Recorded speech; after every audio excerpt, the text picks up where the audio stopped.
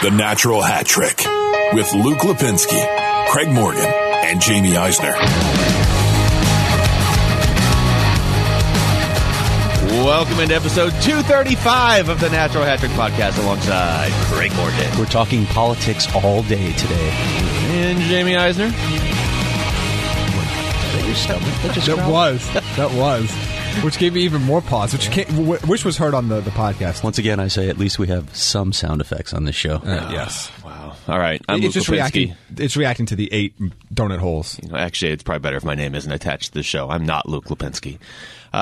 Rate and or review. Speaking of which, we have a new both. review. Oh. Do both. So, Do both. Rate and review. Yes, please. Jamie will read your review if you Give them read it. options, Luke. Okay, sorry. Yeah, I will. This is what you're doing it for, right? So I don't care why. Well, you're doing originally it. we asked you to do it so Craig could feed his kids beans. Yeah. That still applies. Okay. But also we might read it on the show. And this is from Nasty Nesser on Thursday. First time reviewer, long time listener. Are you sure this is for our show? Yes. Okay. Great podcast. Would love to hear multiple podcasts every week. There's a lot of requests for that. Hey. Great Coyotes content with guys close to the team. Love the show and the chemistry. So thank you very much. Oh, who is that? That was it was Nasty Nasty Nesser? Nesser, all lowercase. Oh, okay. Thanks, Nasty Nesser. It But yes, encourages it me. does help us. It pushes us up the algorithm for people that are looking for sports podcasts, hockey podcasts. So it does actually help us. So thank you very much for that. Makes it more likely we'll do multiple podcasts, even though I'm not going to look at Craig 'cause I'm sure he's shaking his head violently right now. Probably not. Yeah. Luke, you can barely find time during the week. And same thing with Luke. I have more time to do podcasts because I'll just show up at 9 o'clock at night. I like how we break the molds here, though. You know, Yeah. Podcast's supposed to be 30 minutes. We don't follow that. No. Then last week's episode was 3 podcasts. Right. Yes. So there you go. We can just release them in chunks. I got your analytics right here. Ooh. Are we having success here? I don't know. I think we are. Oh, okay. Speaking of having success, the Stanley Cup bound Chicago Blackhawks. There it is. Took you 3 years to get back to that viewpoint, but or is it only 2? I think it's 2. No, I thought they were going to make the playoffs 2 years ago, not the Stanley Cup. I don't know. I remember Cup. The way they're playing right now, they could win the Super Bowl. My memory is all that matters to me, so we'll go with Cup. Luke is picking the Blackhawks to win the Stanley Cup once again. I am not. And also, if you're a Blackhawks fan, your memory is all you have, so that's good. See? Now that's just a good cruel. one. That's a good one. Patrick Kane recorded his 1,000th point. He was mobbed on the ice in a gesture that was pre-approved by the referees, which is kind of cool. It was a smart move by Jeremy Colton. First of all, assuming that Patrick Kane would get his 1,000th point in that game, and then getting the okay. He might get another 1,000 tonight when they play the Panthers. They're legitimately back in this race, aren't they? Yeah, 5 in a row now. They're playing a lot better. They're offensively been off the charts. I think I wrote about this today. They're just. It's been really remarkable what they've done. I'm trying to pull it up. I'm trying to stall so I can pull up the. That's very clear. Yeah, I'm trying to stall more so than usual. But they're averaging Jonathan Taves. They're averaging almost 4 goals a game. He's a player. Since Christmas. In this league. Yeah. A good player in this league again. 4 goals a game since Christmas. That's not bad. It's not a huge sample size, but it's about a month now where the offense has really turned it up, and we'll see. I still think that they give up a lot. They're relying on their goaltending being elite, and they've gotten really good goaltending this year. Can this model hold up? Can you imagine if this exciting model of hockey can hold up and they can actually sustain success? Well, their last... We might... Go ahead. Well, I'm sorry. Sorry. I'll cut you both off. Oh, wow, look at this. Well, that happens all It can the time. hold up in the context of it depends on how mediocre the middle class of the West is. Because I don't think the Chicago Blackhawks are that great relative to anybody else, but do you love what Arizona's putting on the ice right now, what Winnipeg's putting on the ice, what Calgary, what Vegas, I mean, you start to look at all those teams right there, and I know Chicago's behind, aside from Winnipeg, they're about 3 points behind all the other teams I mentioned, but... Yeah, it's a large middle class, though. If this continues to be, playing just over 500 hockey from a lot of these Pacific Division teams and Winnipeg, Chicago can keep this interesting because they can keep up that pace with that offense. They're not going to. I don't think they're going to go on a 70% clip the rest of the year, but they might not have to. Taves has 4 goals and 9 assists in his last 6 games. He's got 44 points this year. He's the guy that everybody sort of pointed to and said, okay, well, he's not producing, so they're done. They'll get Strome back soon, and again, that's not. Ever since Seabrook left the lineup. I mean, who else are they going to put? Let's not ignore that. I'm not. Okay. Their last 6 wins. Had an effect. Detroit, Anaheim. Maybe these aren't that impressive. Detroit, Anaheim, Ottawa, Montreal, Toronto. I guess Winnipeg's okay. Toronto's not even a playoff team anymore. Yeah, that's the truth of it too. That the schedule hasn't been that challenging for them. Beating Winnipeg is big, though. Winnipeg, yeah, because they're chasing them, but Winnipeg's not that good. I still don't know what to make of this team. I really don't know what to make of the Jets. I mean, Dustin Byfuglien is the big question, right? If he comes back, when does he come back? Does he come back in enough time to help push them into the playoffs? But right now, I'm just, again, going back to what we said at the beginning of the season, I'm just not sure there's enough here to be a playoff team. Can you see any team in the West winning the Cup? Vegas. Or St. Louis. I mean, St. Louis would be the only it. one to me. I just the talent in the East just seems so lopsided now still. The very tip top, like. Yeah, but I mean, at the end of the day, it's only going to be one East team they have to beat, though. True, but I don't know. I'm just so unimpressed by the Western Conference. Is that because Colorado's on a 3-game winning streak and they look dominant once more? Well, yeah, they play the Red Wings. No, they're playing well, but like they do play the Red Wings a lot. Yeah, it is a little weird. But look, it's just maybe I'm just downgrading the whole conference because of the Pacific. But I mean, look, the Pacific has to play each other to get to the conference final, so somebody has to get out of it. But I'm just completely uninspired by every team playing in the glob. Let's just call it the glob, right now. It goes from Vancouver to Arizona, the glob. Last thing on Chicago, they play Florida tonight. Could the All-Star break be coming at a worse time for Chicago? Like, does any team hate this break more than the Blackhawks? We're finally hot. We finally figured it out. And Joel Quenneville's coming back to Chicago, so Mark Lazarus wrote a cool piece on that. By the way, I saw Mark Lazarus in Florida. He was down there to do a piece on Quenneville. Both teams on a 5-game winning streak. Very stealth. Wow, not even following the Blackhawks around. He wasn't tweeting. He wasn't mentioning to anyone where he was because he was working on this story. I have a trivia question for you guys. Don't look. So there are 3 teams in the NHL on 5-game winning streaks right now. We talked about 2 of them. They play tonight, Florida and Chicago. Who's the other team? There's what? 3 teams on 5-game winning streaks right now. He really is typing and looking. Chicago and Florida play tonight, and Joe Quenneville's return to Chicago. What is the other team? Can't be anybody. Well, I don't know. I really don't know. That's right. It's Columbus, the number 1 that. team in the wild card spot in the Eastern Conference. It was in the notes. Yeah, that's true. The Columbus Blue Jackets. It's the one note I contributed is that Columbus is on a tear. You contributed 3. That's 3 more than Jamie contributed. Obviously, but that's not a very high bar to clear. Elvis. Elvis gets a shutout every night now. It's remarkable. Considering he was, by the way, terrible before Korpisalo got hurt. Yeah. As the backup for like 6 games. I'm trying to. They really should separate his numbers from when he became the starter to what, backup and starter. Because if he played the way he's played as a starter all season, he would run away with the Vezina. Is John Tortorella running away with Jack Adams right now? He might be. How are they doing this, Elvis? How are they doing this? Columbus. We talked about all their offseason losses. We talked about them plummeting to the bottom of the Eastern Conference, being one of the worst teams in the NHL this year. They have the 8th most points in the league. They have 3 more points than Toronto. What's going on here? I don't get it. Cam Atkinson wasn't even doing anything for a while. Now he's kind of heating up. They don't really have anybody on their team that you look at and is like, oh, this guy's having a great year. Like, Dubois got 15 goals.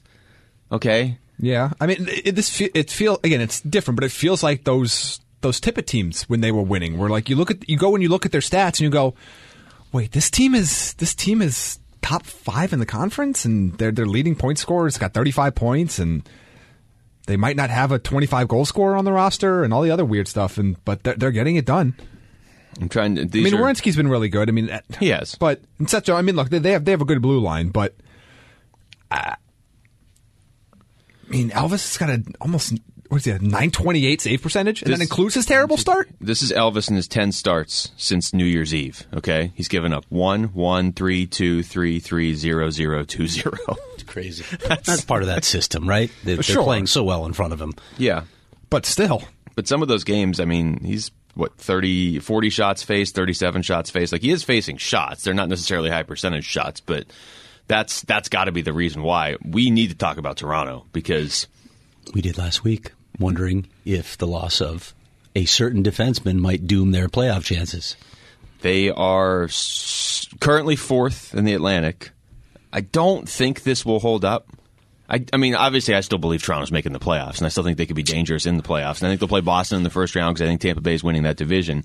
But Florida's not a bad hockey team. This is not a surprise that Florida is good. The surprise is that Toronto has been so bad they've fallen behind the Panthers. Fall behind the Panthers, fall behind Columbus, fall behind Carolina, fall behind Philadelphia. They got some work to do. Yeah, they're currently 10th in the in the Eastern Conference. And that is, by the way, the cutoff in the Eastern Conference. There are 6 teams in the Eastern Conference that are out. I'm finally ready to say it, Jamie. Oh, are we done? We're done with Buffalo? We're done with Buffalo. Okay. We're done with Buffalo, Montreal, the Rangers, Ottawa. Montreal's awful. Jersey. I said that way back when. When they came here and beat the Coyotes, I said, still they're not a good team. That was just a schedule game. Frequently. And we've been Montreal. done with Detroit since the second preseason game. Well, Detroit's been done with Detroit since the second preseason game. 28 points. On pace for 45. Ooh. And by the way, what did Colorado have that one year? 48. And by the way, oh my! If you watch them, they're as terrible as their records sound. Like they're getting blown off the ice. They're a negative every 88. Game. Is that bad? It's a negative Lindros is what it is. It's not great. I went back and looked at that Buffalo team that was shamelessly tanking the year of McDavid. And they weren't the only team, but they were the ones like, hey, we accidentally won a game. Our goalie gets demoted and sent to Siberia. And they finished with 54 points, actively attempting to lose. There's no reason for Detroit to actively attempt to lose. They're so far behind everybody else, they're going to finish with the worst record. They're just terrible. Yeah, this is one of the worst teams we've ever seen. And why is he safe? Why is Jeff Blashill still safe? He's just safe to the end of the year. Oh, right? They're rebuilding. How long is this going to go? Look, I understand that they're not. It's not like you're going to change coaches and they're going to get better this year. You don't care, but they can't be this bad. Like you can't put out a team that's this terrible. So that's like going 0-16 with the Lions. Like you just got to fire somebody Also just because Detroit. you can't do that. Now, Jamie, last year, St. Louis had the worst record in the NHL at the start of January, and they won the Stanley Cup. I don't think the Red Wings are winning. But the Red Wings they're worse. They're markedly worse than they were last year. Are they not? Oh, yeah. In the season before, significantly. They're terrible. You can't be this bad and keep your job. Occasionally I would watch, the random Red Wings game the last couple of years, and like Mantha was good, and Larkin was good, and Bertuzzi was getting there. I mean, they had some pieces that you were like, okay, I can at least see what they're building around. Tyler Bertuzzi is okay this year, and as a team, Mantha's been good when he's been healthy, but yeah, he's missed a lot of time. Did you know that Valtteri Filppula's back on Detroit?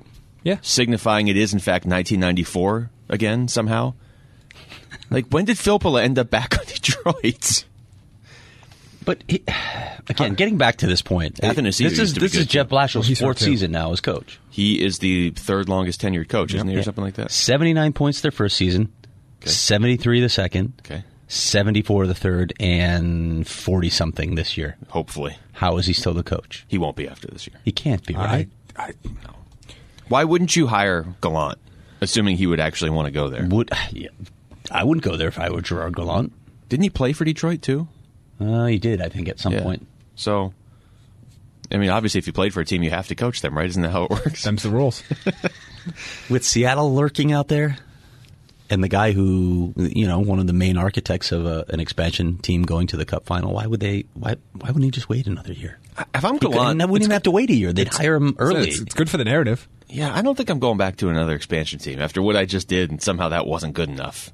2.5 years in, I get fired after I took the team to the Cup their first year. When you were 3 points out of first place. Yeah. The thing is, though, crazy. Do you think that as Gallant, or do you know that? Yeah, I got in a fight with the GM and I lost. Yeah, something else. You know what I mean? Like, I don't think he thinks, I really got fired for performance reasons. I really didn't do a good job. There's nothing I could do. I think he knows exactly what happened and was like, you know what? I lost a power struggle. I didn't lose. I didn't get fired because I was a bad coach or I didn't have success. You're going to say he lost at Powerball, and I was like, that can get you fired this year in the NHL.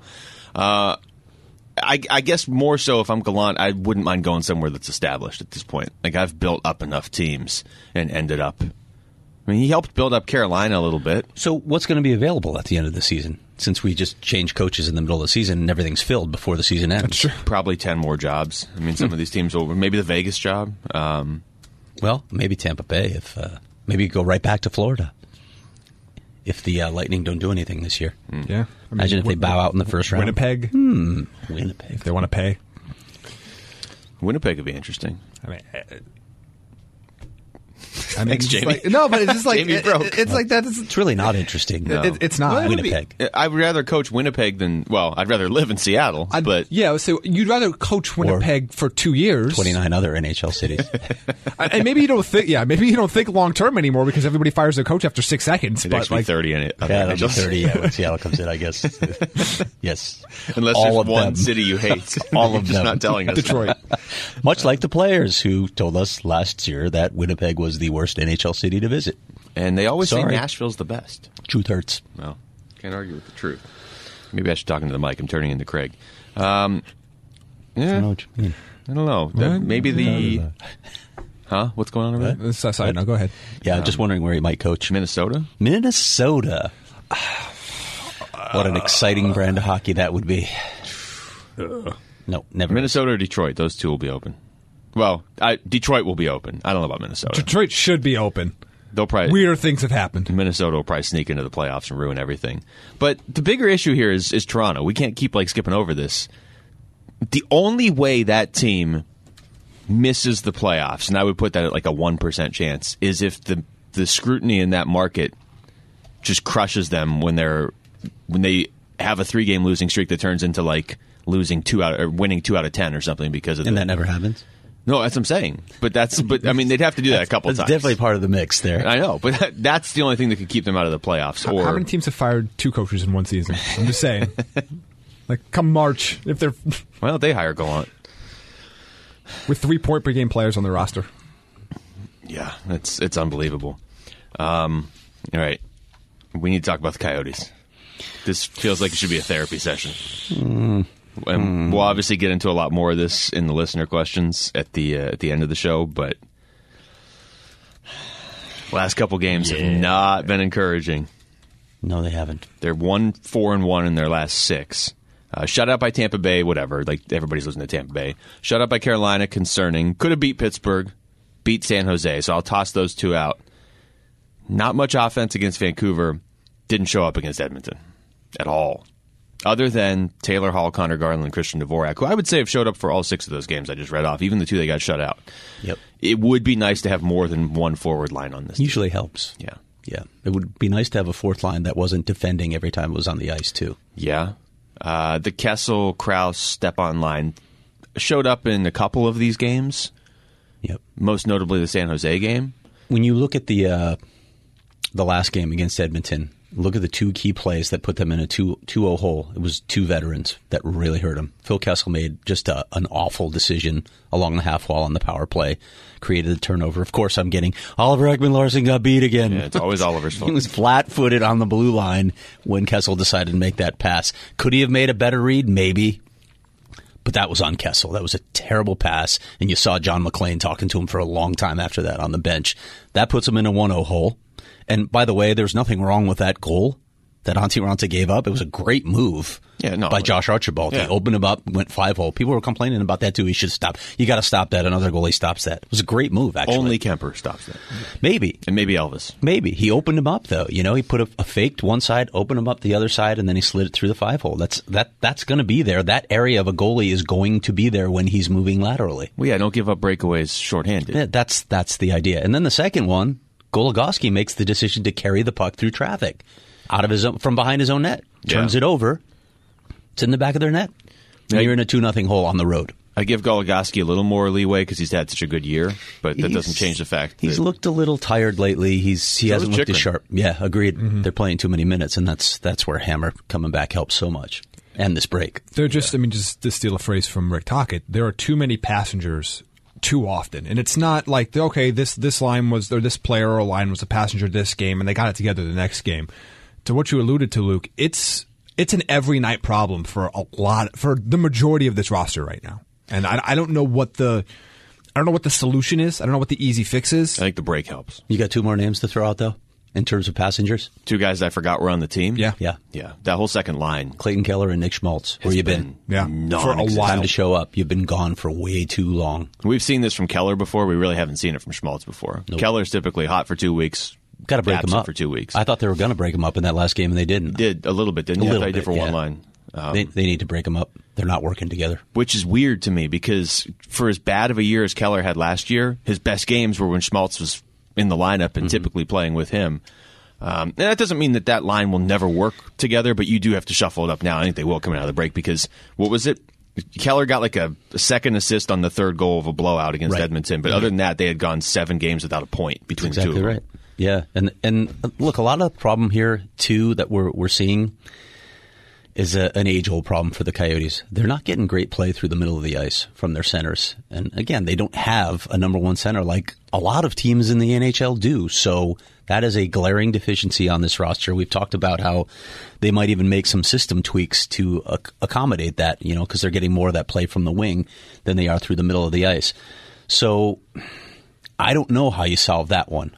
Maybe you need to put Nick Schmaltz back in the middle of the ice because you're not getting enough of that. Because Carl Soderberg's also hit a wall here where he's really not doing much out there. Yeah, you hope that the break sort of re-triggers those 3 guys because you're not asking a ton of them with Hall back or with Hall in the lineup not back, but you are. They can't not do anything, especially Keller and Schmaltz. You can get away with Soderberg not being a huge offensive producer, but you're built for Keller and Schmaltz to produce, and they're not, in theory, seeing the other team's top defensive pairing or top defensive forwards because Hall's taking on all those. So they can't go 2 weeks without a point. That's unbelievable. No, they can't. There's too much talent there. They absolutely can't. And yes, they have issues to the center of the ice, and those are going to be issues they're going to have to work around for the foreseeable future. But look, some of it's going to be a little bit better when Kemper comes back, but that's just him cleaning up mistakes. Those mistakes just don't go away just because Kemper comes back healthy. There's too much talent especially in the middle 6 of this team right now. There's way more talent in the middle 6 than there's been in a number of years in this city, and they're just getting almost nothing from them. It's not acceptable. Yeah. If one more person tries to blame this on Taylor Hall to me, he's averaging a point per game, isn't he? They're not winning since they got him, so they should trade him. I had someone else make that argument to me this weekend. 7 goals, 15 points. You kidding me? Just so you know, when you say that, it's clear you're not watching the games, and that's fine. It's clear you know nothing about hockey. Not even box scores. Stop talking to me if you're going to assert that Taylor Hall is the reason the Coyotes aren't winning or he's having no impact on them. Just stop talking to me because you're so dead wrong. It's ridiculous. It's ridiculous. And you're not even box score scouting when he's 7 goals and 15 points in 16 games. What is their record? And he's been better than that. Their record with him is basically 500, right? Yeah. Where would they be if they didn't have Taylor Hall? That's the point. That's the follow-up question. And you said this on the show 2 weeks in a row, and I think that's the point people are forgetting. They're going, they're not winning now with Taylor Hall. They might be 6 points out of a playoff spot if they didn't make that trade. And by the way, their starting goaltender is also out, and their backup goaltender is just always out. Yeah. Yeah. I think the distinction, it's become clear to me this year, and this is weird with Raanta because this is not, we haven't seen the best of Antti Raanta this year because he's hurt or he's just not playing when Kemper's in there and he clearly can't get in a rhythm. If Raanta could stay on the ice, I think he gives you a chance to win. Kemper was winning them games. He was stealing wins. Whereas Raanta and even, certainly Hill can't steal you games. Raanta can, but he hasn't done it this year. And they don't think he can handle the workload anymore to be a guy who can play that consistently where he gets into a rhythm. I had an interesting conversation with John Chaika. I have a story running today on Antti Raanta. It's being edited right now. Ooh. On how they handle this situation, because this is 3 straight years that they can't depend on Antti Raanta, and one of the key ingredients in goaltending is dependability. Yeah. Now, you can say, I am loath to question a guy's injury and say you should be playing through some things because nobody knows but the player. On the flip side, Darcy Kemper played through a knee injury late last season when Antti Raanta was out yet again. He managed to play at a high level still when they were in a playoff push. I have to wonder sometimes if it gets frustrating, and I can see it on Rick Tocchet's face sometimes when Antti Raanta just pulls himself out of game, like in Carolina when he says after the game, Rick Tocchet said, he said he wasn't feeling well. So maybe you could push through it for your team. I don't know. I don't know where the answer is there, but the bottom line is whether it is legitimate injuries or some of this is mental, they haven't been able to depend on this guy for 3 seasons. So what do you do? He's got 1 year left on his contract. You've talked about it. Do you go get maybe a slightly lesser version, but some guy that you know is going to be there when you need him? This stretch right before the break was so crucial to this team with Darcy Kemper out. You think you can rely on Antti Raanta. He's out with an injury again. And as we talked about that before the Taylor Hall trade about why you keep Raanta, that was the scenario. That was, and this was before Kemper got hurt. He went, okay, they can now survive. They still will get high-quality goaltending, and they do when he's on the ice, but he's just not on the ice very much. Right. I trust the player and the coach to make those evaluations because they're much closer to the situation, and they have a lot more context in terms of just the history of the game.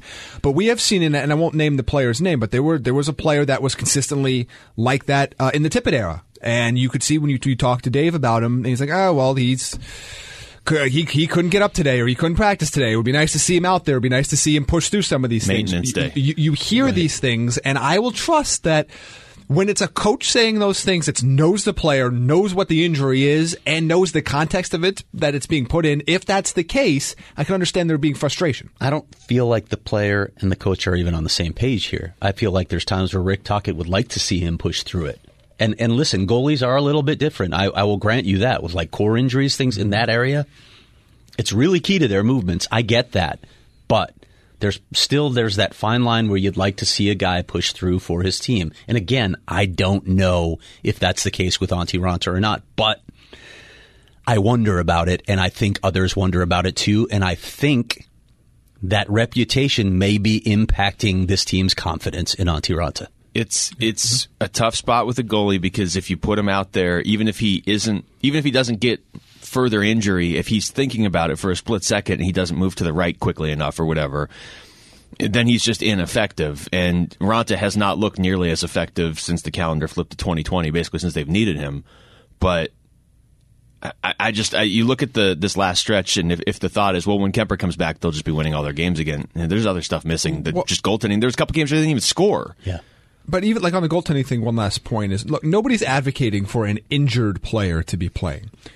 But, and again, I don't know this. This is just talking more macro. There's a difference between asking an injured player to play and asking a hurt player to play. Is he truly injured or is he hurt? I don't know the answer to that. But if it's just hurt, you would like to see a player push through, especially when the team needs it. If he's injured, then he's injured. Or sick. Yeah. He's been sick a few times. And by the way, I referenced this in the story. I had a couple sources tell me this was a problem in Chicago, too. This is why he lost the backup job to Scott Darling. Joel Quenneville at some point decided he couldn't trust him anymore. And he was gone the next season. He was in New York. There's also a difference between asking a player to play hurt and a goalie to play hurt. But yeah, I see what you're saying. There is, yeah. And again, I don't know. Where I'm sitting, I just don't know what the player's experiencing. But the optics are what they are. Bottom line is, the past 3 seasons, they haven't been able to depend on Antti Raanta. So do you go into that final year of his contract saying, okay, let's manage his workload even more, like John Chaika's talking about? He thinks there's a certain way you can play him. Okay, do you go into that final season saying this is how we're going to do it, and then what happens when the plan blows up like it did this year? Yeah, because is it even worth it at that point? Because I'd imagine best case scenario, you want Darcy Kemper playing 55 games, right? I mean, so if you're having to come up with all these plans just to manage your backup and not even be able to rely on him if Kemper goes down, well, then what do you do? Like, this to me is the most... Are you carrying a third goaltender? Call Eric Comrie back? But I mean, like, what do you do there? Because I don't think at this point, I think it's very clear Kemper's the bell cow. So what are you? So to have this plan for your backup just seems like a lot of extra logistics that are not necessary. As talented as he is, it's a lot of extra questions there. This to me is the most disappointing year with him, or frustrating year, because you're talking 2 years ago, he was really good when he played, and he went on a tear. Last year he gets hurt. They were fortunate because Kemper stepped in and was amazing. But this year, when they needed him to step in, and he like I said, he's either been ineffective or hurt or not on the ice. It almost feels like their record is worse than 6-7-1 without Kemper, but that's it since he left. Let me ask you this: he played 7 straight starts after Kemper went down, but 2 of them were before the Christmas break. So he comes out of the break, plays 5 straight starts. John Chaika talked about that, how he's not built for that sort of workload. At the same time, it didn't feel like they overplayed him because, when you lose your starting goalie, you're forced into that situation where you're trying to survive. Okay, to be honest, it sounded like doublespeak to me in a little bit. Yeah. They did overplay him. So is that a matter of you really not having faith in Adin Hill, or did Rick Tocchet mismanage the goaltending situation in that run there, where he played him 5 straight games out of Christmas break in 8 days, mind you, which is a really tight stretch. And in the 5th game, he left after the second period against Philadelphia. But what's weird, though, is the last 3 games he played, he gave up 1 to St. Louis, 2 to Anaheim, and 2 to Philadelphia before he left. Like, he was playing better. No one's questioning his talent. I don't think talent's is the question. No, but I'm saying at the end of that stretch is actually when he was playing his best hockey. It's weird because both things can be true in the sense that I understand why the decision's made, and in theory, you want to be able to say, okay, well, we're paying him this money. We thought he was going to be our starter. He's got to be able to carry your starter's load when Kemper's out. But then you also have to be mindful that are you cutting off your nose to spite your face here, and are you putting yourself in a scenario where, well, we don't want to use Aiden Hill or insert backup here for 1 game, but risking a high probability of having to use that backup for 3 or 4 games because you didn't use him in that 1 game and Raanta gets hurt. Like, I think you have to Craig's point, you have to manage the player that's in front of you now, not the idea of the player that's in front of you. And the player that's in front of you now has a significant injury history with your team, and has to be managed as such, regardless of what he's getting paid and regardless of what you would like to happen at this point. Probably regardless who the backup is at this point. So you're saying they should have played Aiden Hill? Yes. Yeah? They probably should have broken that up. I understand why he didn't. I understand why. Yeah, because they had, I think, 2 back-to-backs in the stretch. They were looking at where Kemper was supposed to be out. They figured they were going to have 2 back-to-backs. So they figured they would get, like, there was the Christmas break, like you said, and then there was a little bit of a break. Yeah, the 5 games in 8 nights is tough. But I think you're approaching it at that point, at least, as saying you don't expect playing him too much is going to cause an injury, although apparently it does. Maybe it does. I mean, but he hadn't played that much to that point, so they've probably figured he's fresh. There's some logic to that mindset, right? Yeah. 5 games in 8 days does seem like a lot, but when a guy's really fresh and he's playing well, you think, okay, maybe we can do this, but maybe his body simply isn't cut out to handle that kind of workload, which tells you also that Antti Raanta's a backup in this league. Yes. Look, goaltending reminds me a lot of pitching. That just the act itself is an injury risk. Everybody that plays the position has a higher rate of injury than any other position on the ice. And sometimes you got to skip a start with somebody that has a history of arm issues, or in this case, a history of soft tissue issues, just to make sure just to give yourself the best chance that they stay healthy longer. Or we could just stop letting players on the other team skate from left to right behind the Coyotes' net, because that's where they all seem to get hurt. Do you think like people are seeing that now on tape and saying, hey, you know what, the wraparound with the Coyotes probably works because nobody seems to stop you when you try it? Yeah. No one meets you at the far post and knocks you on your... Isn't that essentially where Kemper got hurt? It wasn't really a wraparound, but it was somebody skating behind the net that same way. And it's certainly where Raanta got hurt. And now Raanta doesn't move left to right very quickly. I mean, or right to left. I guess it doesn't really matter. How big is the stretch for Tocchet and the Coyotes coming out of this break? This is a tough schedule coming out of this break. Yeah, and other than it the is. first February's 2. crazy. Yeah. Mrs. Rita says it's going to be a good month, though. So that's all I care about. No. I asked this question in the show notes, and people keep asking us this. Is Rick Tocchet on the hot seat? They should fire Rick Tocchet. You keep hearing that stuff. Why? He was what everybody else is doing. He was a coach of the year. It is what everybody else is doing. And the expectations, this is the NHL now, right? I mean, he's the 11th longest tenured coach in the NHL. He's been on the job for 2.5 years. I know. He's not even through his 3rd season, but that's my point. He's a wily veteran. Now, there are a lot of things to consider here. I don't think John Chaika is a guy who's going to make rash decisions. It's just not his personality. He's not reactionary. So he's looking at underlying numbers. I'm sure he's looking at a lot of things. He's looking at the fact that their starting goaltender's been out, and that's a problem, and their schedule's been crazy. But if you get through a 3rd season of Rick Tocchet's 4-year contract, and this team has not made the playoffs, what are you doing then? Is it fair at that point to say, we didn't take the step forward that all of us said at the start of the season they needed to take this season?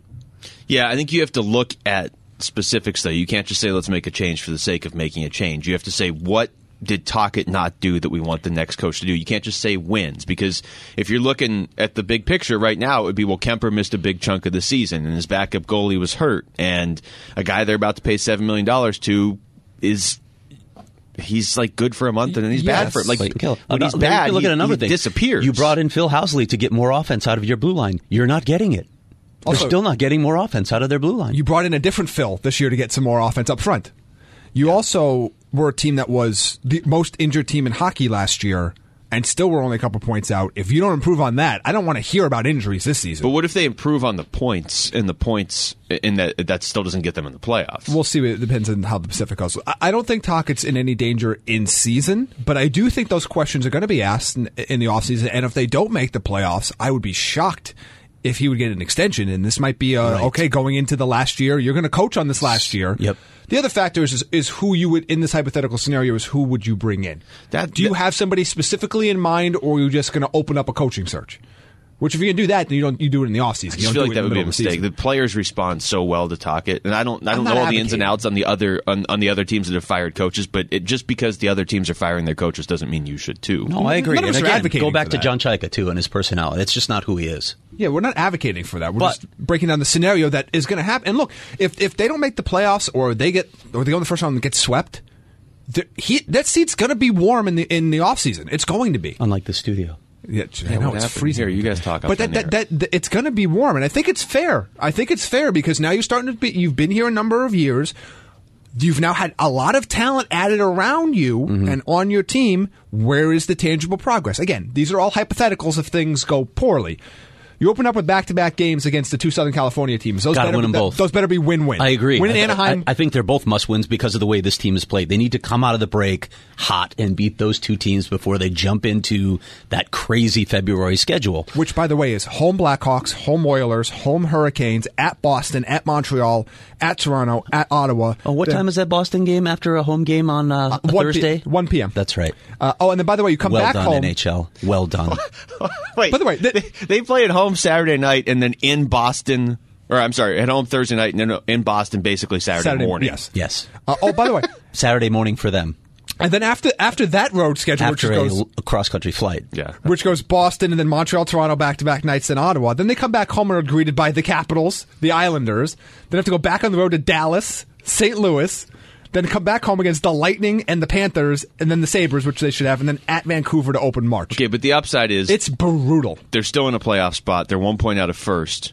Kemper should be back. Yes. Keller plays better off of breaks, and Hall has been. They'll be fresh. They'll be healthy. I think everybody should be back, right? I mean, Richardson should be back. Osterley hasn't played well. I'm not even sure he should be in the lineup right now, but they should have healthy bodies. By the way, Brad Richardson needs to show much more than he's shown.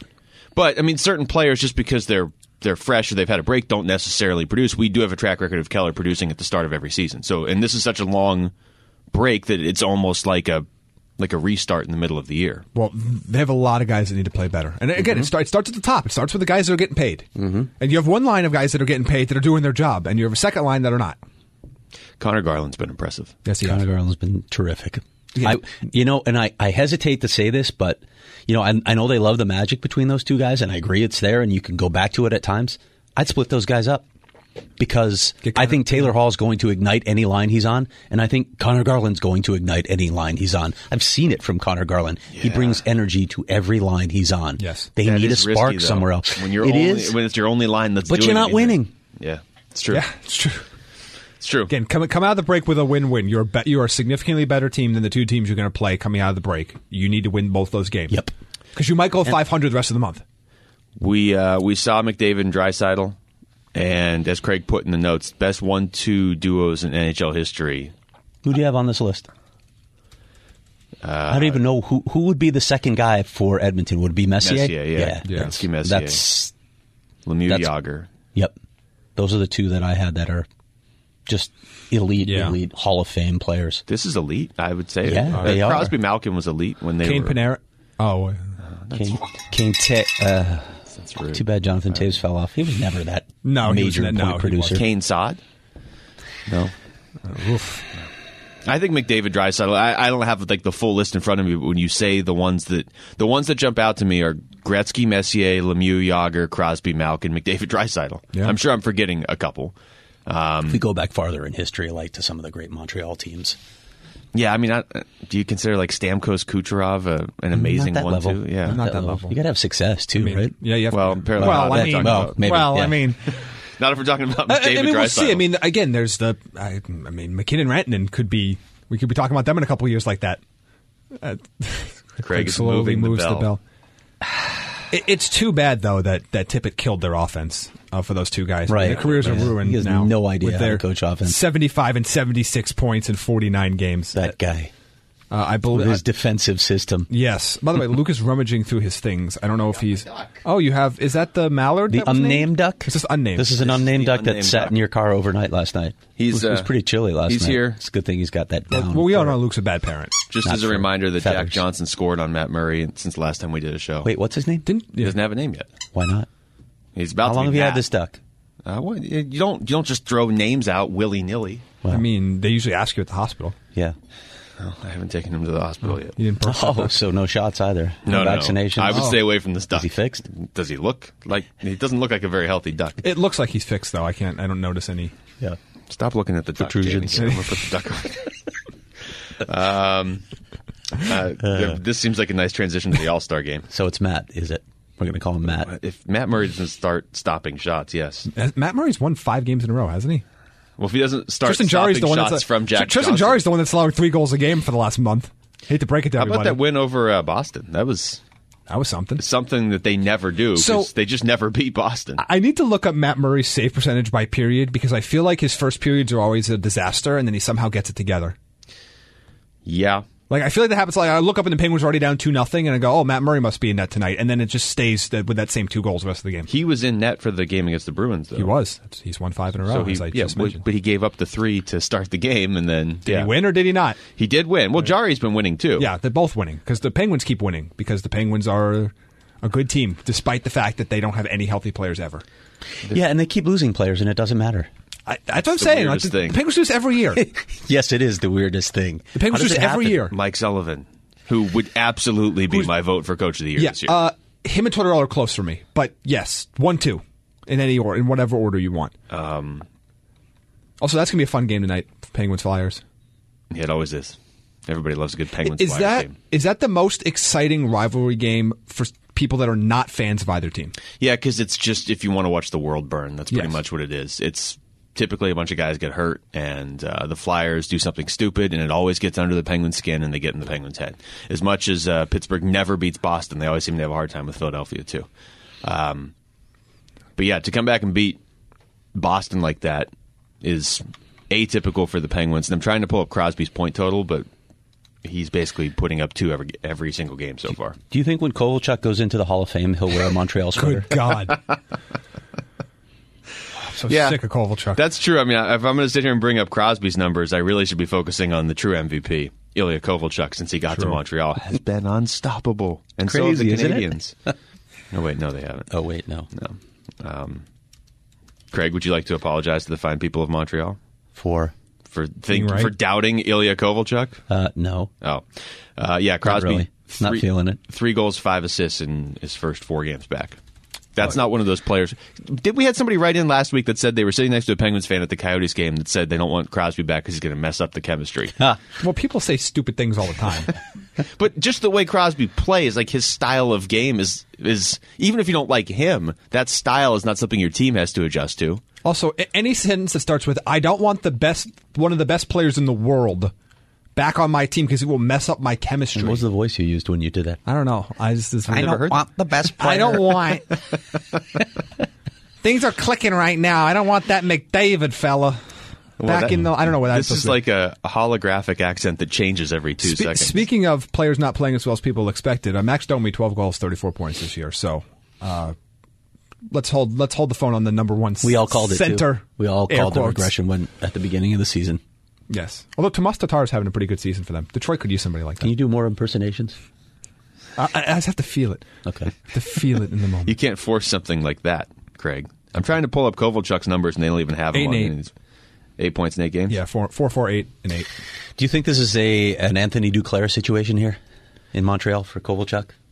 Yeah, you don't have to play go. defense. Yeah. Just go. Yeah. Just do whatever you we want. need offense. It works. It's working. I mean, not for him. I don't think it's good. Yeah, I mean, not for them. They're paying him nothing, so whatever.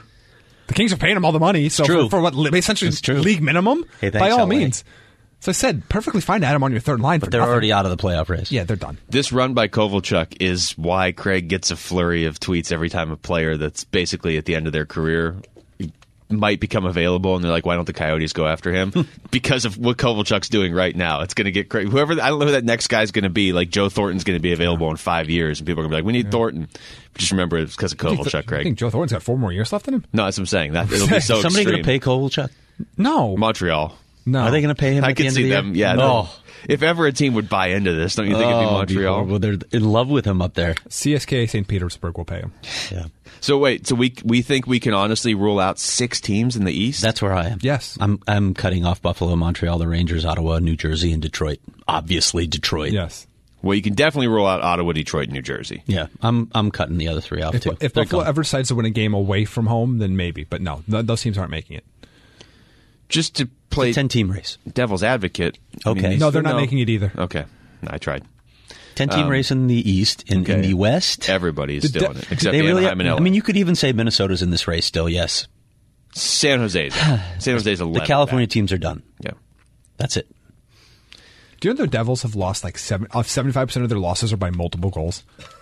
Like, they're lucky Detroit exists because And yet their Jersey's been goal terrible. differential is only like half as bad as Detroit's. It's minus 47. But they were constructed to try and make the playoffs this year. Well, there's that. And Detroit. They fired their coach and their GM That didn't seem to really. in close succession, too, which is a rarity. Banished the best player to the desert, and here we are. And then they pointed to those. They had those 2 odd wins over Washington and Tampa, and everybody said this is what happens when you switch your GM mid-season. Yep. How does that help? How does switching your GM mid-season instantly impact you on the ice? It doesn't. All right, good. I just needed that. Even validation Detroit's from won you 12 guys. games this year. Like, you're going to win a couple games, as bad as you are. Do you want to get to the athletic player poll? Ooh. Did you guys read it? Yes. I've read You most of it. did? Jamie read most of it, which is like a normal person Well, reading the it's whole got thing. pretty pictures, so I've read the pictures. So what was the most interesting to you? I've obviously... I feel a little biased here. I don't want to... I think Luke was offended that Tom Wilson only came in second for the dirtiest player. Yeah, in the well, league. the best player in the league poll, 63% said Connor McDavid. Next closest was Nathan McKinnon at 17%. So that was a landslide. I'm surprised it was that big from players. Like, I understand the fans are like, oh, McDavid plays in Edmonton, and so it's not even close. But typically, almost every player I've ever talked to about this says Crosby's still the best player. So I'm not saying he is, but I'm surprised it was that overwhelming for McDavid. Unless all these players are lying to me. I'm surprised that many people wanted to drink beer with Sidney Crosby. Sid was third. Yeah, that's what I'm saying. Yeah. I honestly thought that was going to be like 43% McDavid, 40% Crosby, and then, a few other... Because it was the players, not media. Media's obviously been pushing the McDavid's the greatest player of all time narrative since before he played a game. Also, I was very happy to see that the athletic players poll agrees with us about the most underrated player in the NHL, because we were talking about Sasha Barkov. Yeah, but 2 years in a row they've been doing it. Yeah, right? Nobody pays attention. Yeah, but didn't Barkov win it 2 years in a row here? So Dirtiest player in the league? Brad Marchand. Do you see some of the comments? Yeah. They don't like Brad Marchand. How about this from one Pacific Division player? I know guys who are cheap. There are a lot of rats in this league. Kachuk's a rat. Brad Marchand's a rat. But I wouldn't call them dirty. And then someone else said, Marchand can do some shady shh. I can't say that on the air. It depends how. If you want to, who's the most annoying player? Who's the biggest instigator? I would think Marchand. If you're just saying who's the dirtiest player, that should be 100% Tom Wilson. He's a dirty player. He tries to injure people and end their careers or whatever. Do you think best defensive defenseman, Victor Hedman won it, but Shea Weber, Ryan McDonough, Mark Giordano, and Jacob Slavin were on this list as well. I'm surprised Nick Chalmerson wasn't. Do you think the injury hurt him this season because he's just been out? Yeah. He got, 1, 2, 3, 4, 5, 5. So he was fifth on the mention. But anything that has Mark-Edward Vlasic above Nick Jarmelson shows me that these players haven't watched the game in the last 2 years. Really? That's what I was thinking too. Yeah, but the thing is, as a player, like you just know who you don't want to go up against. Well, I understand. Shea Weber's been living off this reputation for 5 years now. Shea Weber's fine. Shea Weber's not the second best Pro Bowl defenseman. voting to me a little bit, doesn't it? It's like doing something crazy like letting Xavier Rhodes go to the Pro Bowl this year. Something just wild that you couldn't even imagine happening. But, some of this is interesting to me. I just think with Weber, it's probably like, who do I not want to stand in front of his slap shot? Yeah, it's going to the corners with. Because Chalmers is not a physical guy, but in terms of shot suppression and expected goal differential against when he's on the ice, he has a huge impact. Yeah, but as the next question, or one of these later questions points out, players don't pay attention to analytics. Yeah, there's that. So that's the problem. But, I mean, I really do think as a player, you're asked, like, who's the best defensive defenseman? You're like, I hate playing against Victor Hedman. I hate playing against Shea Weber. So you probably don't hate playing against Nicholas Hjalmarsson because he's not going to punish you, but you're never going to get a shot on goal with him out there. But that's not the sort of thing where you're putting your skates on and you like dread going out there that night. Whereas, if you're going up against Shea Weber, that's probably not very fun. I was a little surprised Carey Price was the runaway best goalie in the league. I was going to ask you guys about that. So that's for who you'd want in Game 7 of the Cup Final. I don't know that he's who I'd want. I don't think I'd want him either at this point. No, I don't know who it is. I mean, so maybe if I don't have a good answer, then maybe it should be Price, I guess. I guess because of the history in the playoffs. If you have to have a playoff resume. Sorry, how many cups has Carey Price won? None. Okay, stop. How many cups? The best goaltender in the last 10 years in the playoffs for the Canadians was Yaroslav Halak. Don't bring that. Let's stop with this Carey Price nonsense of the last few years. How many cups? It's Carey Price nonsense. the country of Canada won since Carey Price was born. There it is again. When Jamie gets angry, the New York comes out. The answer is Tuukka Rask. That's the answer for this. Yeah. Here's the thing, though. Price is a safe answer because he's never going to be in a Game 7 of a playoff series. You're never be put in this situation ever again. So you'll never be proven wrong. Yeah, look, Carey Price has had a great career. Don't get me wrong, but this is another one that's living off a reputation of 5 years ago. But I don't think players vote based on reputation because they didn't have to answer, right, Craig? If they didn't want to answer, they just didn't have to answer. Correct. Well, I don't think they're doing it. I don't think they're necessarily saying reputation, but they're just they've already locked in what their opinion is of them. Right. Player like you'd most like to have. Lundqvist is what 6, 7, 8, 9th. Yeah, Henrik Lundqvist is the third best goaltender on his current team, and he's 9th on this list. Oh, I didn't even see the players who had received multiple votes. He's 9th. Jonathan Quick is 10th. Jonathan Quick. Jonathan Quick is still an answer for a lot of people. It just blows me away. Corey Crawford's 15th. He is an awful goaltender now. Pay attention. I was shocked that Jonathan Quick was still a goaltender. Pay attention. So, Quick and Corey Crawford are ahead of Robin Lehner, ahead of Connor Hellebuyck, Darcy Kemper. Stop. Also, Martin Jones got a vote. Martin Jones. Martin Jones hasn't stopped a shot in 3 seasons, and he got a vote. Martin Jones was able to vote in this poll. This is ridiculous. That's right. He answered himself. Yeah, he absolutely did. For best player, and I hate that I have to stick up for the Capital here, but why isn't Ovechkin even in the top 5? I don't know, but he is he is number 1 in terms of the player you'd most like to have a beer with. Well, obviously. Yes. Although he would drink all of it and you wouldn't get Crosby, anything. too, is interesting, though. I was shocked by that one. Yeah. This one also surprised me. The Athletic Player Poll for outdoor games. We had too many, not enough, or just right. 58% said just right. That surprised me. Mm-hmm. What did you think, like 57%? Or what no, I would think they'd say too many. I wonder if it's because so many players want to play in that game and a lot of them haven't had the opportunity. Yeah, I would that assume it feels all the like ones, it's about right. All the ones that voted too many were Blackhawks. Yeah. They've played 500. How many pay attention to advanced stance? 86% said no. 86%. That's lower than I thought. I honestly thought it was going to be like 95% no, 5% yes. Yeah. All right, that's enough of that. All-Star game. You did put it in the notes. I did. Do you like that it's in a city, NHL city every year? Or would it be cool to have it in a cool site like the Pro Bowl's in Hawaii? No, they should put it in cool sites. A different site, though, every year. Yes. Don't just put it in, like, Saskatoon every year.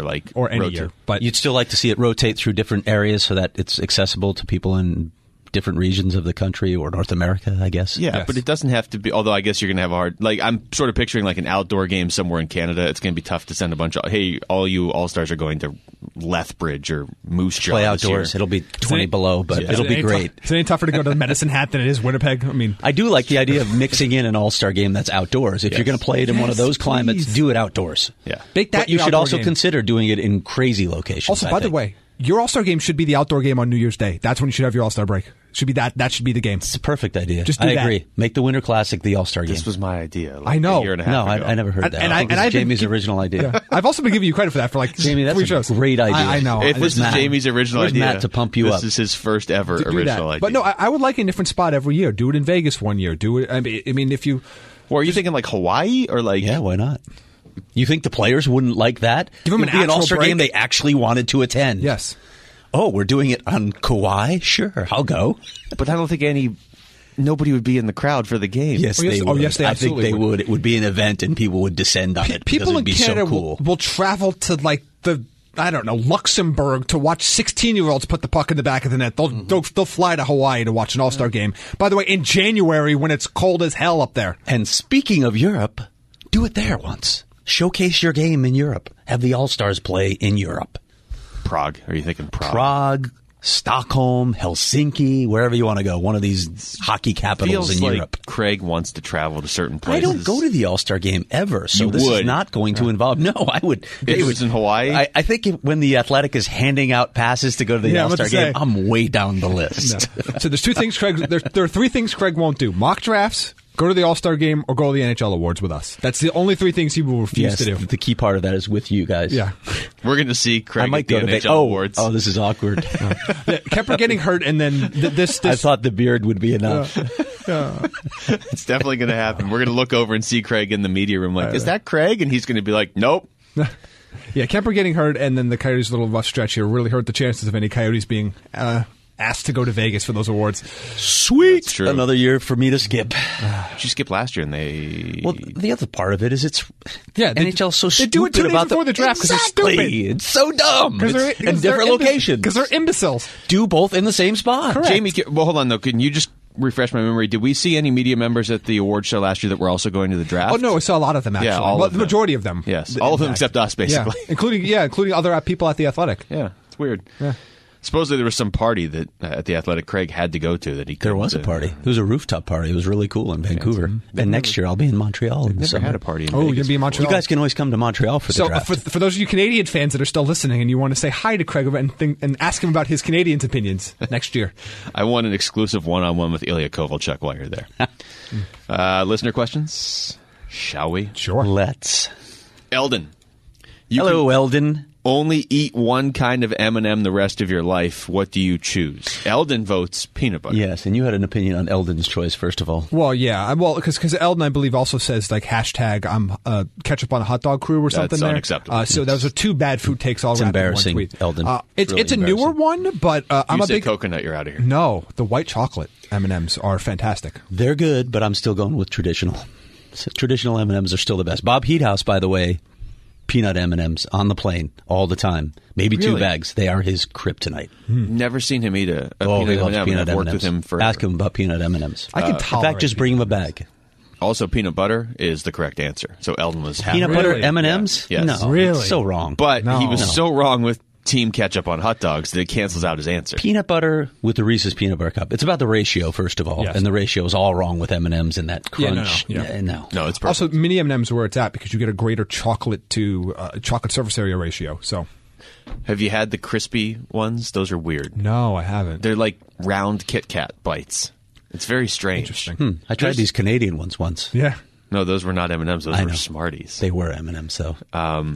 There's a lot of weird M&M flavors now if you look these up. There is coconut, and there's mint. And none of them are good. Okay, mint's trash. I'll just say that in general. Like I don't want to eat toothpaste ice cream. I don't want to eat toothpaste M&Ms. I don't want to eat this garbage. Get it out of here. I think there's garbage. Wow. This is becoming Jamie's food. This is becoming Jamie's food take corner every time we do listener questions now.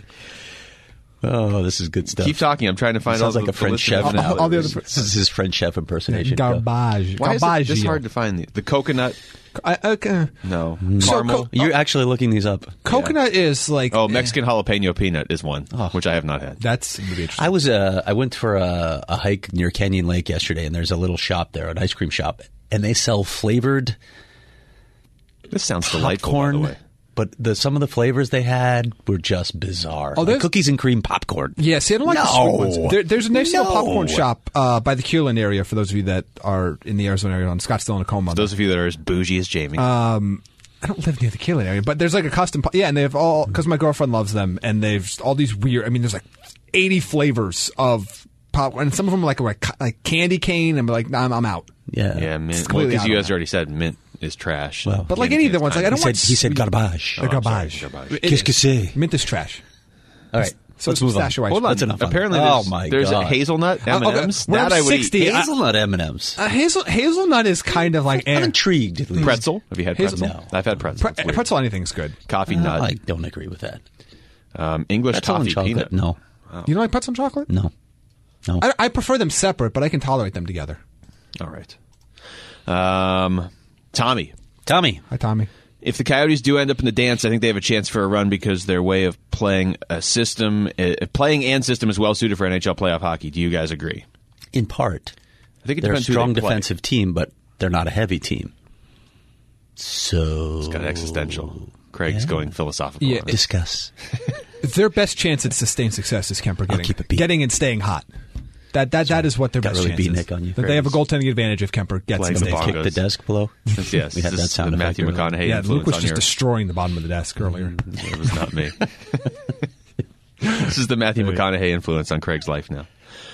Matt, Talk has played size against big teams with 10 to 14 games in February against the Eastern Conference. Should we expect to see Hayton, if healthy, and Osterley play more to help counter the East Coast speed game?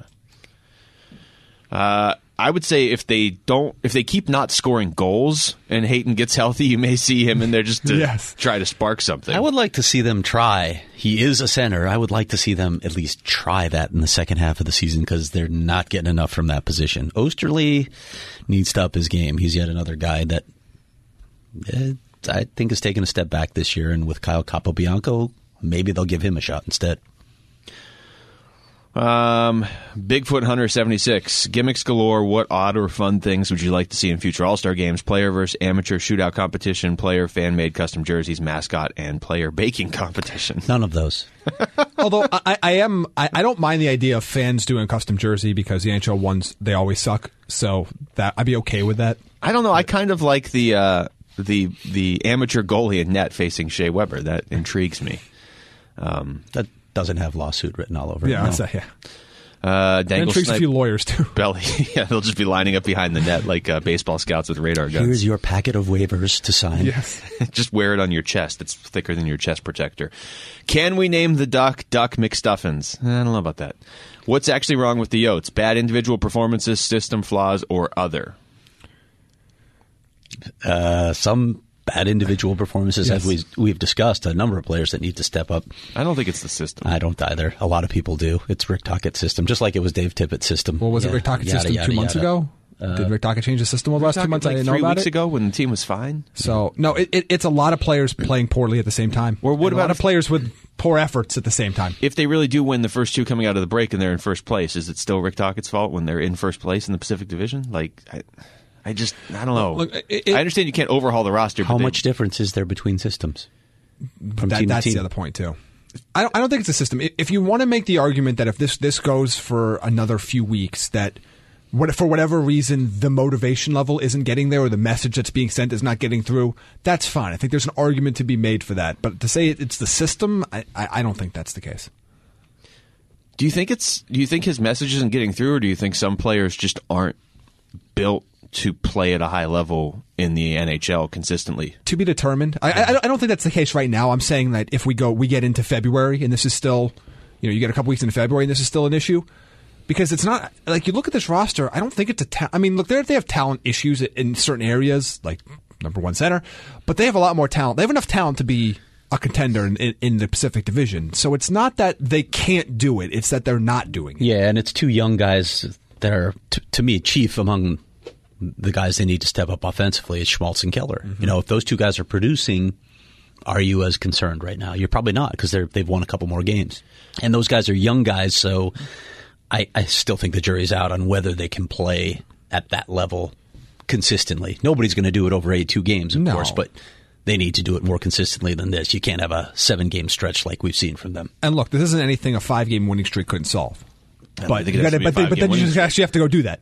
But and again, Rick has always talked about how they haven't had long losing streaks. They haven't had long winning streaks either. No. You need to go on one of those runs. But gut feeling, do they make the playoffs? I still think they make the playoffs. I don't know right now. I don't know. I don't like what I've seen from them recently. I really don't like it. I am banking on Keller and Schmaltz waking up after the break. That's I mean, I Ask me think in we'll 2 get an weeks. early read, yeah. Ask me in 2 weeks. And then will they be exhausted by the end of February? Because, like I said, Schedule's nuts again. But yes, the schedule's brutal. We talked about that already. But I mean, their saving graces again. Look at the Glob. The Glob. Look at the 5-team well, Glob. I mean, they're still having a good You're really season. pushing this 57 Glob. points is still a good season. pushing the Glob. Are we gonna see shirts? But look at the Glob. Like, How are shirts coming, by the way? Yeah. I don't know. Maybe next season. I posted some, and but even you guys didn't respond. Like I think we all would say, in theory, when everybody's playing their best, Vegas is the clear favorite there, but they haven't been playing good for a couple months now either. No, they haven't. They haven't really figured this out. I don't have a lot of confidence in any of those 5 teams at the moment. That's going to change by the time we get in the second half and teams go on runs, but right now, any of those 5 teams could miss. Yeah, you usually see a team or two hit their stride after the All-Star break. We'll see if it can be the Coyotes. Well, they're on pace for about 92 points. So, I mean, they're still having a good season, but the benefit that they have from being in the Pacific is if you were in the Atlantic, you'd be 11 points out of first, or if you were in the Metro, you don't want to be in the Metro. If they were in the Metro, they'd be in 7th place. All of these teams would be in 7th place. You don't want to be in the Metro. Okay. You have to get one hockey player's face tattooed on your back. Well, in Jamie's case, a second hockey player's face tattooed on his back. Who are you picking to immortalize?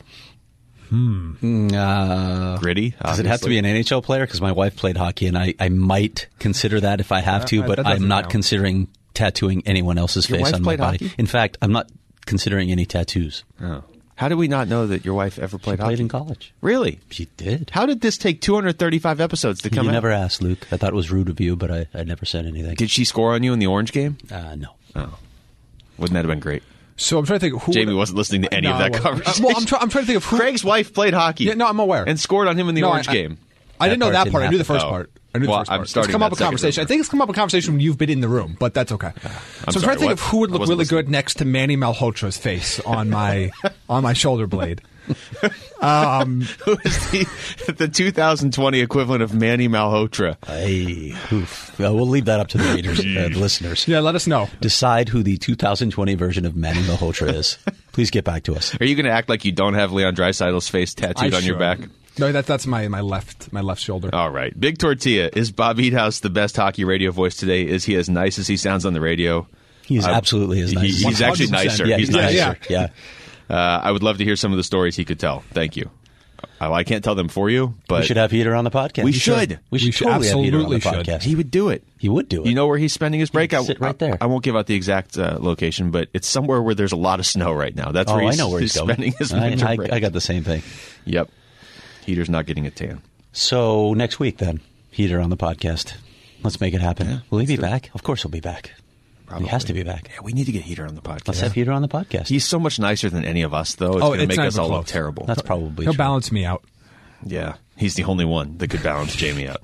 Lisa, what do you believe the Coyotes will do with Ronta at the end of the season, given the fact that he is in and out of the lineup so much? We kind of touched on that. It's an excellent question. Read my column on The Athletic. Oh, wow. Okay. Now with more money invested. Booper. That's right. More money. I don't even know if they can hear the whisper segments. 50 million more.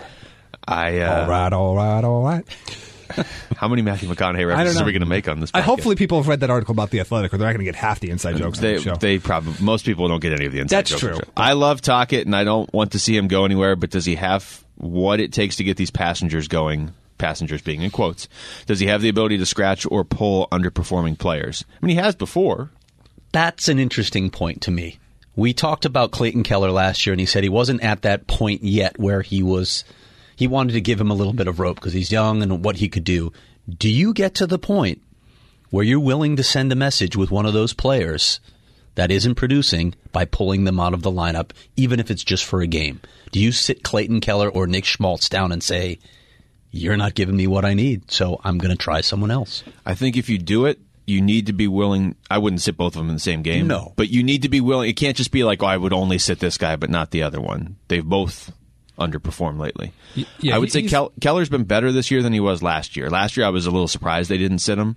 But if you're really going to be in a playoff race, I don't care about anybody's feelings on my team. I'm trying to make the playoffs. Yeah, he's been a little slow on the hook for some of those guys. And part of me, I get it. And I don't know what the personalities are specifically of those two guys. It shouldn't matter. Should they handle it? Well, it does, though. When you have two guys signed long-term, handling the emotions and their ability to handle such a situation does factor into it. But when Barrett Hayton is back and healthy, we said on the show a million times we want to see what he looks like in the lineup somewhere.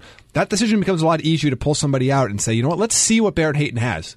That is an interesting point because this year they have more options than they did last year. Yeah, 14 NHL forwards. Yeah. Like, I don't like sitting guys just for the sake of sitting them, although I would agree, especially with a young player, it sends a message. If you're sitting a guy that's been in the league for 12 years, that to me is when you run a risk. If you're sitting a guy that hasn't really done anything huge in the NHL, and he's in his second or third year. That's part of the learning curve. But he sat Michael Grabner down. Yeah. Michael Grabner's a veteran. Michael Grabner took it the right way. You saw his quotes. Yeah, but I'm saying, I mean, if you're able to sit Grabner, I wouldn't sit Keller or Schmaltz yet, but if they keep going like this coming out of the break, yeah, why wouldn't you? Yeah, it's got to be on the tail. It's got to be in your box of tools. I think it might be a good idea if this continues. Because if you don't, you're basically saying that guy's feelings matter more than us making the playoffs. Yeah. Well, you're above everybody there's a different else. set of rules. And Rick has said this. He was really honest with this last year that there is a slightly different set of rules for skilled players. But if those skilled players aren't producing over a 10 to 12 game stretch in the middle of a playoff race. Maybe they need the chip back on their shoulder. Yeah. And that's a way to put it there. The other thing, too, with skilled players is there are certain skilled players that if they're not producing points, they're doing nothing. Bingo. You know what Clayton I mean? Keller's one of those guys. Yes. And there are other guys that if they are not producing, they can find. I mean, the Matthew Tkachuk quote from the other day, he's not necessarily, I guess, a skill player, but where he said, if I'm not producing offense, I feel like I need to do something else to show my teammates I'm involved. Now, the something else he does is sometimes controversial, but that mentality of if I can't produce points, because you can't produce points every night. Right. No. So and you're going to go into scoring slumps. Like, that's just going to happen, but you got to do something else. And if you're not doing anything else, that to me is when you get sat. I agree, Luke. Wow. Next question. Look at that. Los Coyote Steve. Please just take a few moments to talk Coyote fans off the ledge after a brutal Canadian road trip. It was embarrassing, and Coyote fans are frustrated at the numerous high-profile no-shows and lack of work ethic the franchise worked so hard to establish last season. I think they just ran out of gas. I think they'll be fine coming out of the break. I would say this. It could be that. Yeah. It could be that. As bad as things have gotten, you're still in a playoff spot. Yep. You have a chance to correct it, and you're going to walk out of the All-Star break with more talent than any other team that's walked out of the All-Star break in recent memory. That is the encouraging part. Any Coyotes do. Yes. Okay. Yeah, clearly. I mean, also, they're not the most talented team in the NHL of the last 10 years, Luke. Your entire team is getting rest in the All-Star break. Yes. Which is kind of, I mean, it's ridiculous that they don't have anybody. Yeah. But I think he can handle the physical demands of coaching. But, I mean, all of your players are resting up while other teams. Yeah. For some reason, Vancouver's entire team's in the All-Star game, so they're all just going to keep first skating. place. By the way, is it awkward that Rick is coaching the Pacific All-Stars and the Coyotes are in fifth place in the Pacific? No, because they're technically 1 point out of first. Yeah. And they're technically in a four-way tie for second. No, because by the time he gets there, they could be out of a playoff spot if Winnipeg gets 4 points, right, if they win these next two games. I guess. Yeah. Yeah. It'd be weird. Just It'd weird be optics, more awkward if Gerard Gallant was coaching. Well, no. I mean, that's what created the optics. Yeah. Firing a coach who was the All-Star coach. I still think Talkett's having a good year. They're 6 games above 500. Oh, yeah. I mean, to this point, yes, they progressed. But do they...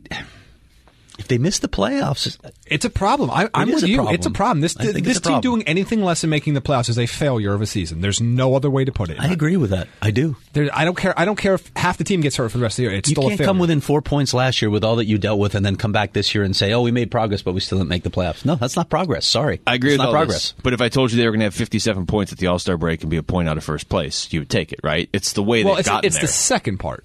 I mean, being on pace for 92 points isn't anything to write home about. I'm sorry. Okay, but being a point out of first place. Yes.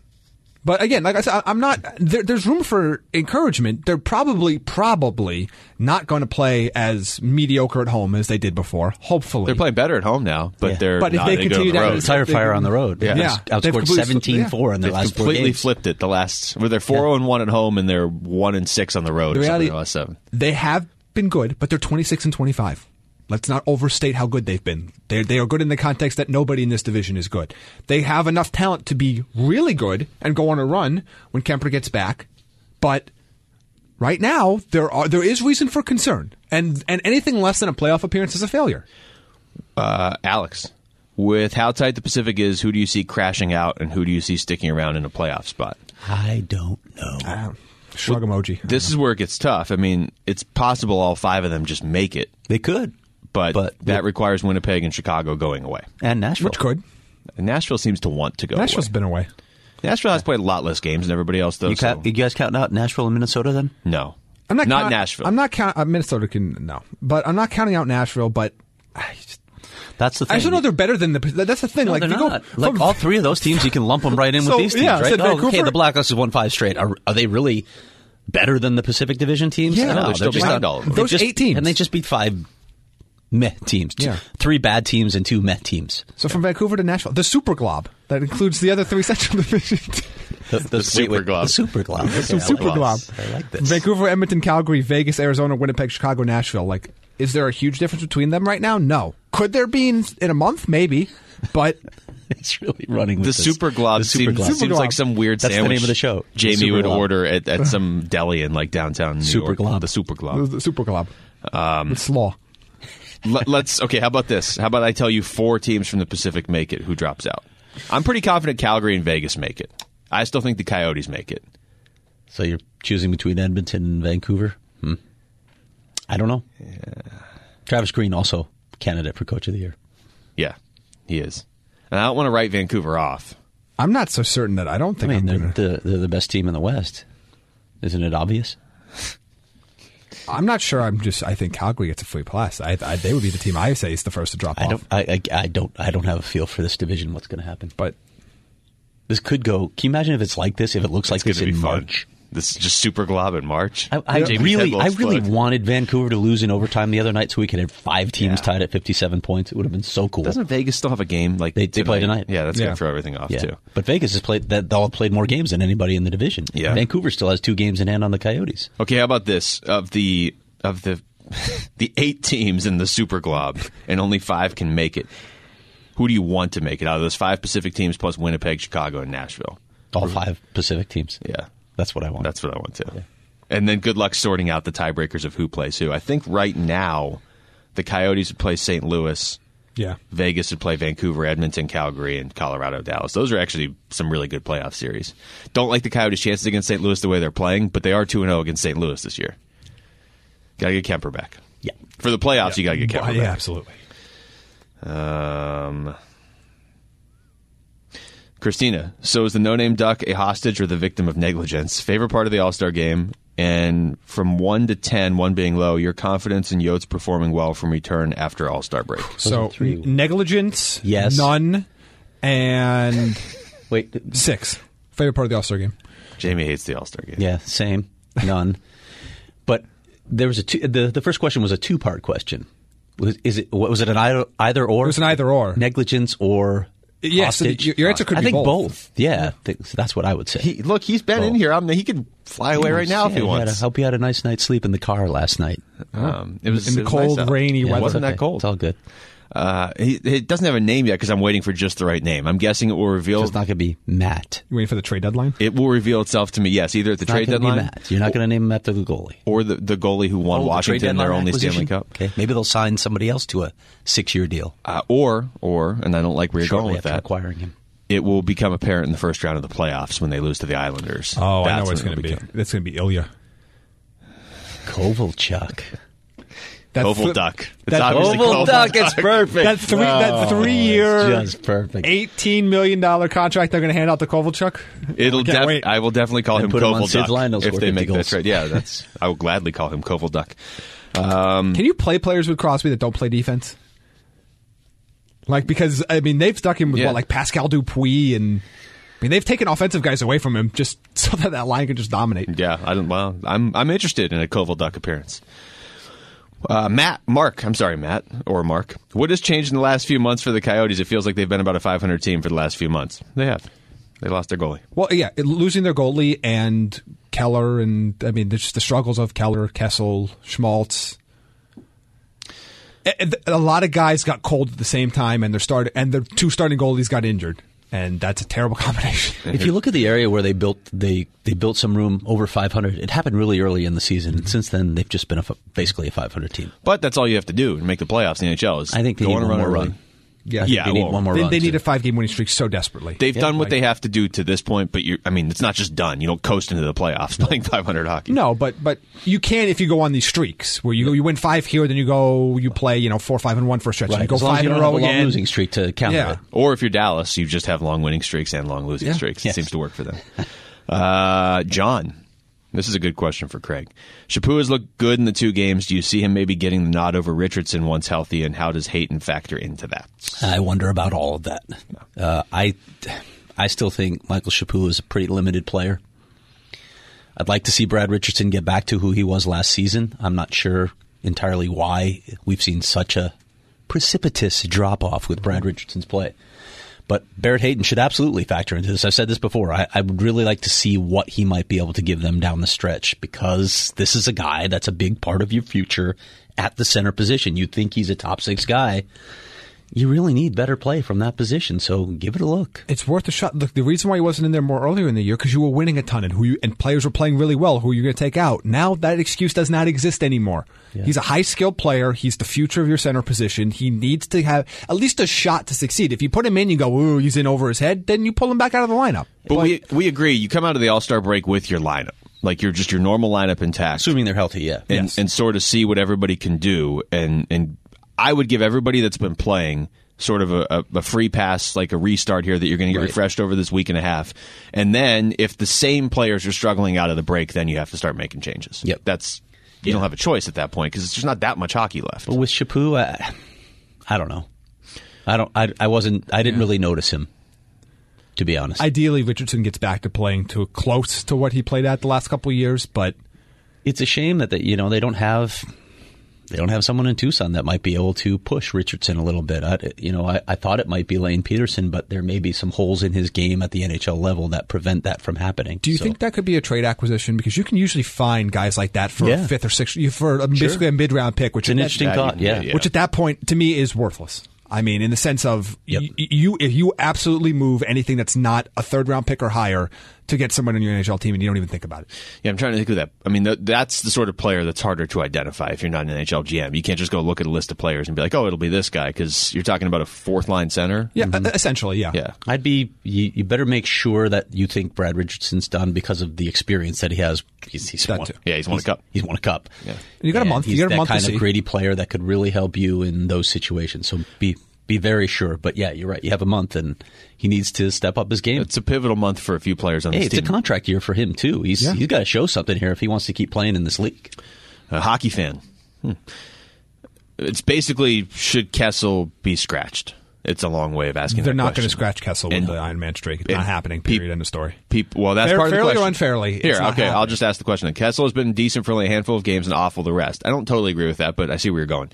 He deserves to be a healthy scratch, yet it seems we're putting his consecutive games played streak above the team goals. Will we ever see them scratch him? And then Matt followed up with, why would you scratch a player who has 10 points in his last 10 games? Do you see Chaput or Fisher being more likely than Kessel to contribute to a big goal? No, and that's the key of what gives your team the best chance to win. And right now, nobody that's sitting on the bench or in the press box gives the team a better chance to win than Phil Kessel. Yeah. Kessel's just got to he's got to manage the puck better. He's got to manage the puck better. He's got to make better decisions on the power play. He's got to stop forcing that cross seam pass that gets, that he's trying to get through 3 or 4 sticks that gets intercepted, or that play, like I said, that play he made along the half wall. Make smarter plays. Yes. We've talked about the Keller. Puck's not getting through to Evgeny Malkin anymore. No, they're trying to get it through to Taylor Hall, but it's got to be there. Stop forcing it. Pack to the playoffs, though. I guess we can end on this one.